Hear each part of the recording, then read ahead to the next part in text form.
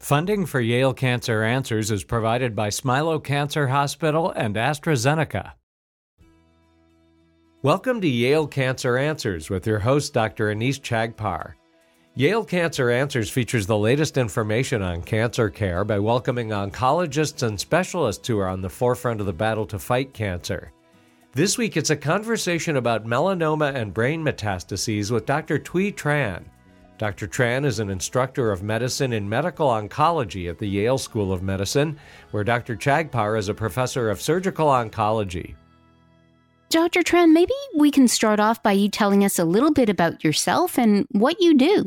Absolutely. So I am a translational researcher at Yale Cancer Center. I did my residency and fellowship in hem-onc here, and I'm happy to be involved in the melanoma team treating patients with advanced malignancies and skin cancers. I do a lot of translational research, which means that I working at the bench, but also take what we find at the bench straight to the clinic so that we can affect real change in how we treat this disease. So tell us a little bit more about your research. I mean, you work in the melanoma team. How exactly does the translational research part fit in, and what specifically are you looking at?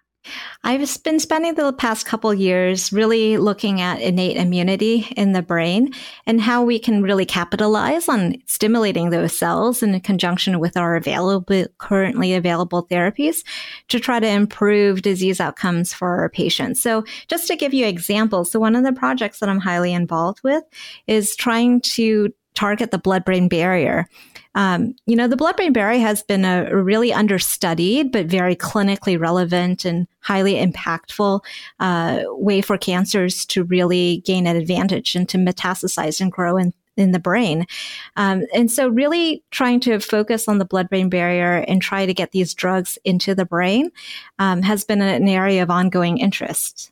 Just to give you an example, so one of our currently active projects is looking at targeting VEGF, which stands for vascular endothelial growth factor. It's a cytokine that really stimulates blood vessel development. And sometimes these tumors and the immune cells surrounding them will secrete this cytokine to help stimulate tumor growth.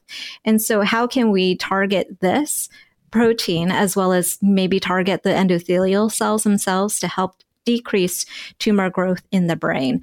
And so we have a couple of interesting targets, one of which is currently an active clinical trial within our melanoma group, looking at melanoma and lung cancer patients who have brain metastases.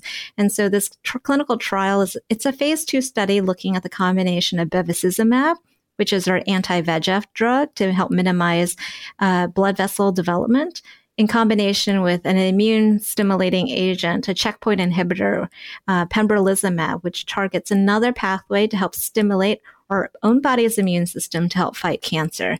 Recently, we're also going to be developing a second clinical trial of pembrolizumab, or immune-stimulating agent, in combination with lenvatinib, which instead of targeting the cytokine itself, targets the VEGF receptor on the endothelial cells. And hopefully we can get even a more dramatic immune response. So, Thuy, I want to take a step back here and just kind of talk a little bit about the blood-brain barrier itself. What exactly is it, and how does it affect cancer cells? As we're always learning more and more about the blood-brain barrier, it's not as simple as we first thought, where it's just comprised of the blood vessel endothelial cells. The blood-brain barrier is actually much more complicated. It's composed of not only the endothelial cells, but all these supportive cells adjacent to them. And so this includes pericytes, which control the vasoconstriction, or the ability of these blood vessels contract and dilate. It also includes all the supportive astrocytes, which have their little processes in end feet on the endothelial cells. It includes interneurons. It includes microglia. Microglia are considered sort of the innate immune cells that reside within the brain. How come the cancer cells can get into the brain, but the drugs can't? The blood-brain barrier in normal states, without any pressure related to metastases, is a very intact endothelial layer, meaning that there are these specific interconnections within or between the endothelial cells that prevent any other molecules, such as drugs, such as immune cells, from infiltrating or getting beyond them. What they typically are described as soldiers, remember the Roman soldiers, if you ever watch one of those movies, with all their shields up. So they form an impenetrable barrier to help prevent things from getting past that layer. And that's what's really caused a lot of issues, for example, in breast cancer therapy, where chemotherapies that traditionally work in breast cancers can't penetrate into the brain. And so we're seeing a lot more of late relapses in the brain because these cancer effective therapies are not able to penetrate and circulate there. So why can the cancer cells get through those Roman shields? I mean, it sounds like that should really be, as you say, an impenetrable barrier, and yet cancer cells can seem to sneak their way through. How is that? Cancer cells, when they metastasize, they go through a very complex process, basically giving them the ability to invade through normal tissue. And during that process, they adopt a different shape, a different morphology. They become migratory. They enter the bloodstream. And when they circulate, they essentially get into the brain and either lodge at branch points within those blood vessels in the brain. Cancer cells have all sorts of different proteins and things that they upregulate or express to help them survive and proliferate during this process. And a few of those proteins include things like matrix metalloproteases, where they can break apart different elements of the tumor stroma or the tumor microenvironment. And this allows them essentially to break apart those tight junctions within those endothelial cells, basically, wedge themselves in between these cells and eventually be able to set up shop and grow there. So I guess, just to press the point further, my question is, if the tumor cells can kind of finagle their way through this barrier, either they make holes in the barrier, they kind of distort and try to get through, then are those changes to the blood-brain barrier that allow the cancer cells to get through, those don't seem to be permanent enough to allow our drugs to get through? Or is there another thing at play? Are the drugs too large? Is it that they can't squish through the little spaces? Or is this more than simply a mechanical problem? So I think the answer is actually a little complicated to address. And we don't really, at this point, fully understand how our current effective therapies really penetrate and get into the brain. So one hypothesis is that actually when we give immune therapy, these immune stimulating drugs that help educate our own immune system to fight the cancer, we're doing that below the neck, so peripherally. So these educated immune cells can then subsequently migrate through the circulation into the brain, where they have a much easier ability to transmigrate through the endothelial layer and get into the tumor to where they can have an anti-tumor effect. The other component of this is maybe the defects that lead to forming a tumor in the brain cause vessel leakiness and vessel damage. And so such that you have this chronic edema or loss of vessel integrity. And that therefore allows these large monoclonal antibodies, which are essentially our immune checkpoint drugs. They allow these drugs to actually access into the tumor because these vessels are already so leaky. So that's really great news on the immunotherapy front, knowing that these therapies can get into the brain. I guess the next question is, well, how come chemotherapy drugs can't do that then too? I mean, we give them peripherally into a vein below the neck, right? Into a hand. They get into a blood vessel. How come they can't follow the same kinds of path that the immunotherapies can? Yeah, so our blood-brain barrier through our development has, upregulated a lot of drug efflux pumps. And so these endothelial cells that constitute the blood-brain barrier, they have these specialized pumps that whenever drug does penetrate into the cells, they pump them right back out into the circulation. And so that's what limits the effectiveness of standard chemotherapy. And it's really not a very good treatment option for patients with brain metastases. Okay, I get all of that. So now let's talk a little bit more about this VEGF that you were mentioning just a moment ago. This vascular endothelial growth factor, is that something that is present on particular cancer cells that these therapies now are attacking?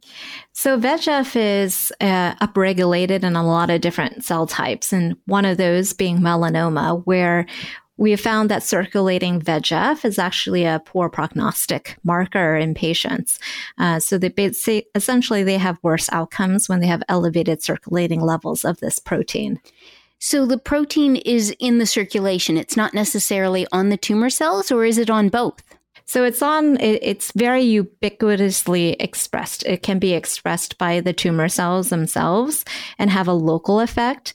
That increased regulation or increased expression of VEGF can also appear as circulating levels.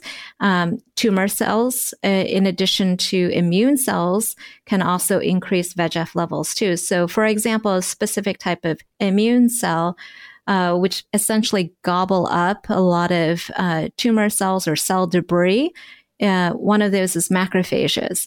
So macrophages are able to secrete high levels of VEGF as well. And so that makes me think that these anti-VEGF therapies that you're looking at in clinical trials, they might be, something that aren't specific for particular patients, that they might be more ubiquitously used rather than some of the therapies that come out where you really need to check the tumor cells to make sure that that particular protein or that particular receptor is on the tumor cell. Here it sounds like this is something that could be used for most patients. Is that right?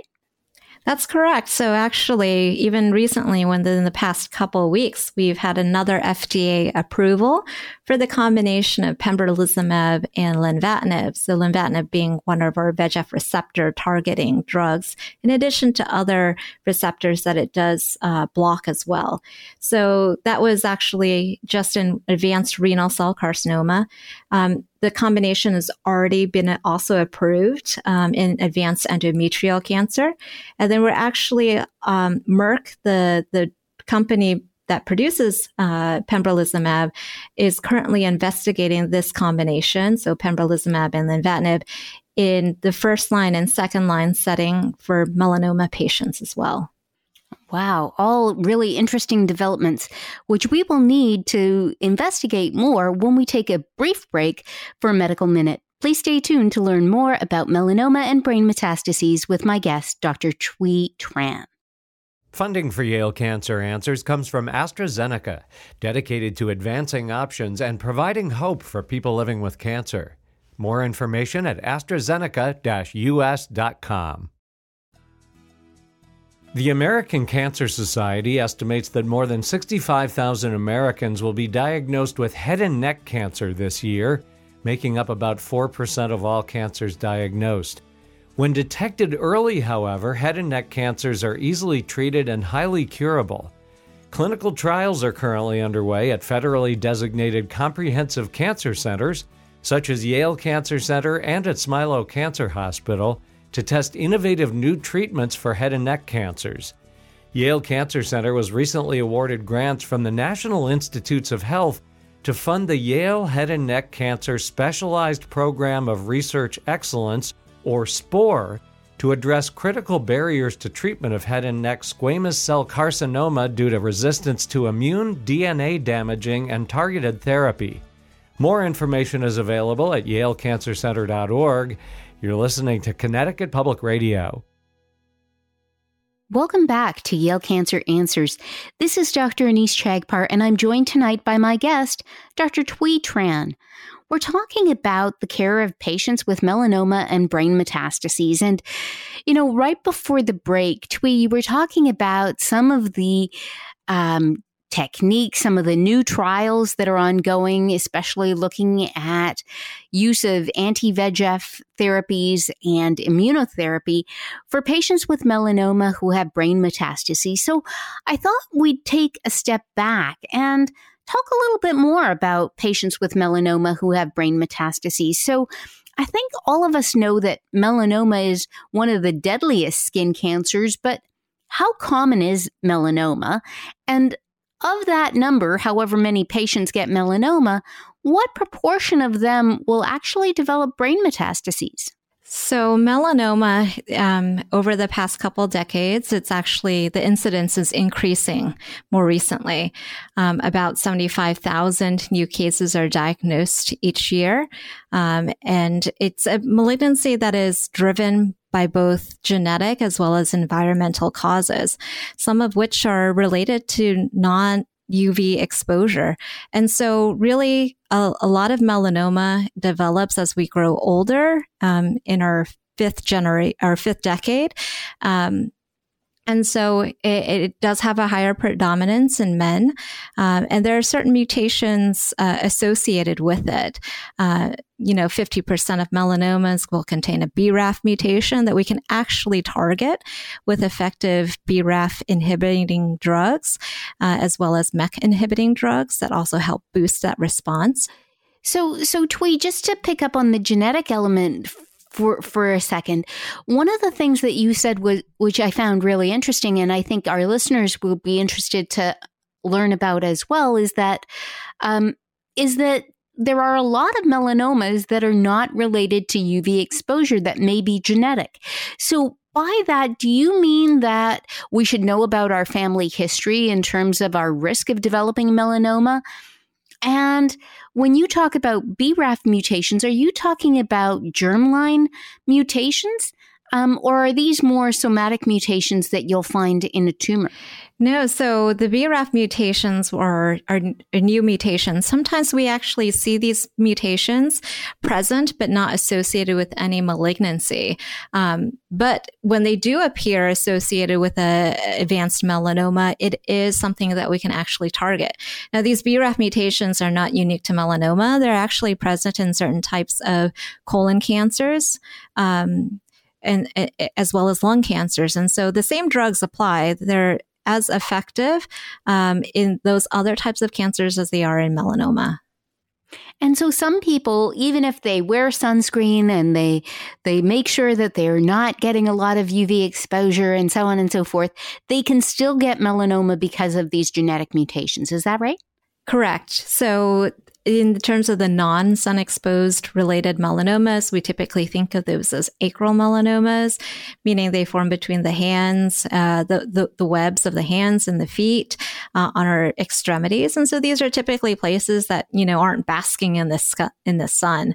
Other places that melanomas can evolve from is the mucosal lining of our upper oral pharynx, as well as the anal rectal region, vulvar melanomas from the reproductive tract, as well as uveal melanomas also from the pigmented layers of the eye. So melanoma, in essence, is a cancer of the melanocytes, these pigmented cells. And so anywhere where we have pigment, there are melanocytes associated with them. And so, when you think about these genetic mutations, now that we know more and more about them, certainly, people who have a genetic mutation, who are at increased risk, they may want to take additional precautions, making sure that they're really getting, a good dermatologic exam and staying out of the sun and so on and so forth.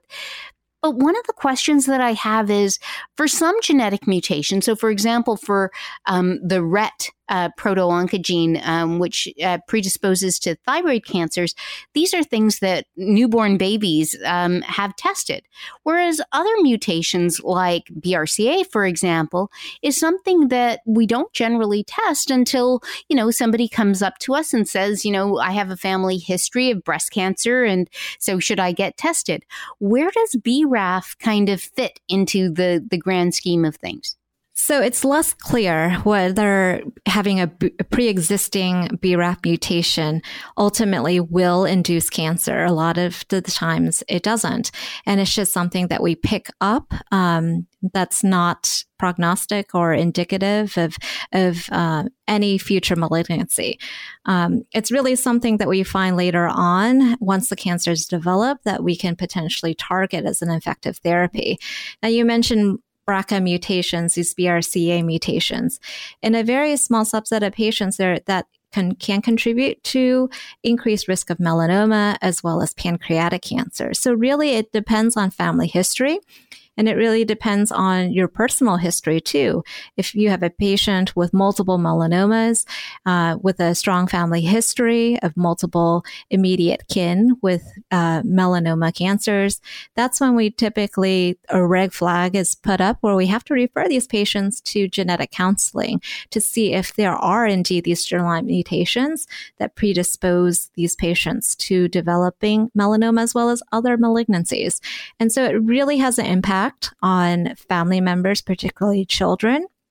You know, when we see patients in the clinic, we always counsel them about preventive measures that they can do to limit additional UV damage and sun exposure risk, but also just, you know, seeing the dermatologist regularly, making sure that they have full body skin exams, and making sure that their family and their next of kin are also screened with full body skin exams as well. Yeah. So sadly, there isn't anything that we can do that will kind of reverse that, but certainly taking additional precautions like all of us should be in terms of avoiding sun exposure and wearing sunscreen and avoiding tanning salons and things like that are a really good idea.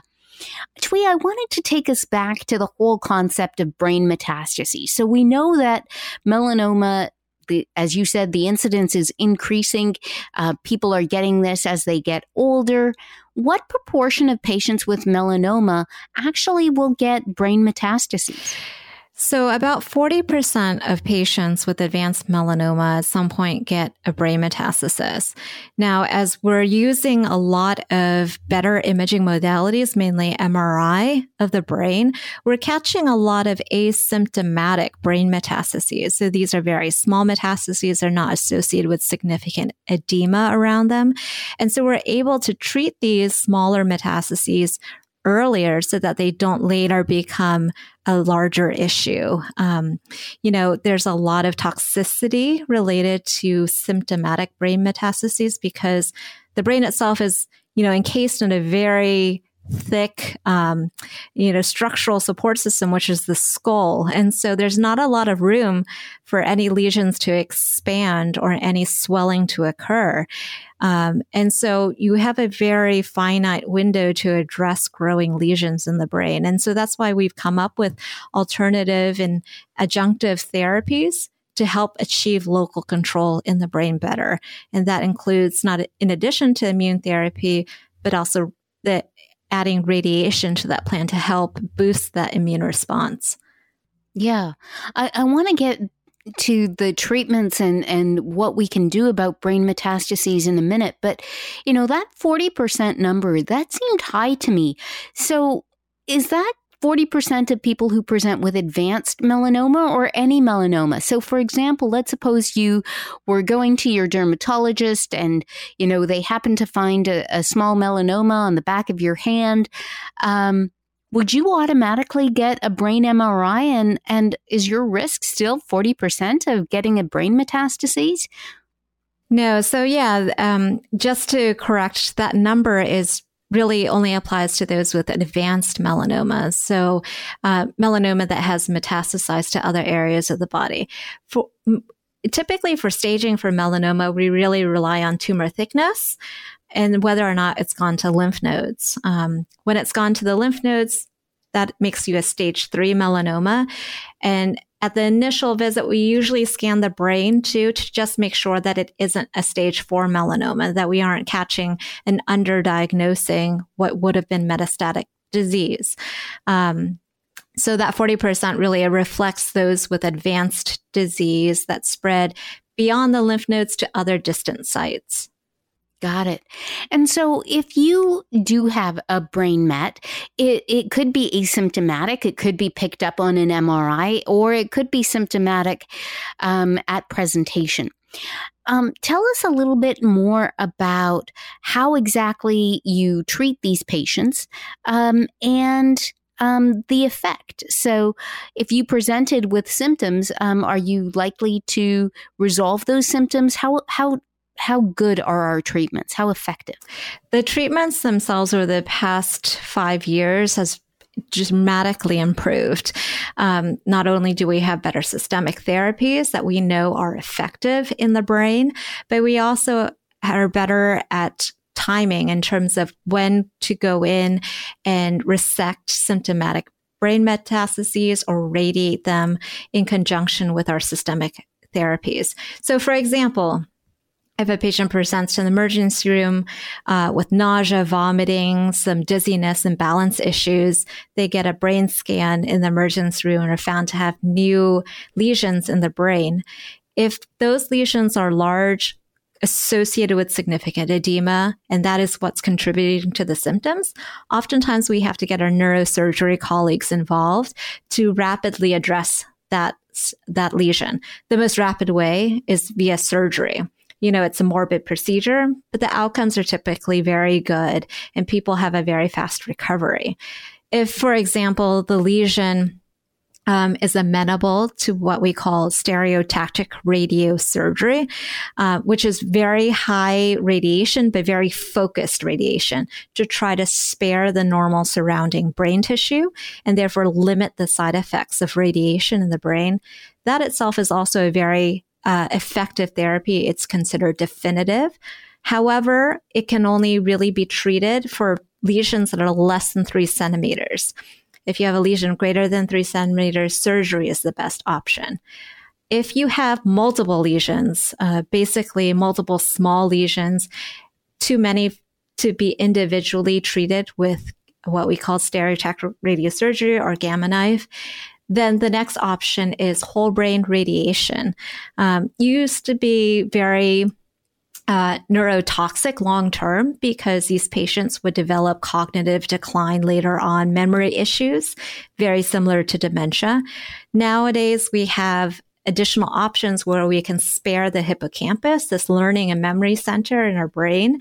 And so we can try to avoid some of these late chronic sequelae of radiation therapy. Other options are to actually use some of the drugs that have been known to be effective in treating Alzheimer's patients while they get whole brain radiation to try to have a neuroprotective effect to spare the normal brain from receiving some of the detrimental long-term side effects of radiation. Wow. I mean, it sounds like there's a lot of potential for therapies for brain metastases, but just in our last 30 seconds, so if you have a brain metastasis and it's been treated, what's your overall prognosis? So we're finding with the combination of radiation and immune therapies, prognosis can be actually very good. Before it was 3 to 6 months for anyone with brain metastases. Now we're talking years out if you have a tumor that responds to these treatments. And so the overall survival, the prognosis is much more bright than what it was 10 years ago. Dr. Thuy Tran is an instructor of medicine in medical oncology at the Yale School of Medicine. If you have questions, the address is canceranswers@yale.edu, and past editions of the program are available in audio and written form at yalecancercenter.org. We hope you'll join us next week to learn more about the fight against cancer here on Connecticut Public Radio. Funding for Yale Cancer Answers is provided by Smilow Cancer Hospital and AstraZeneca.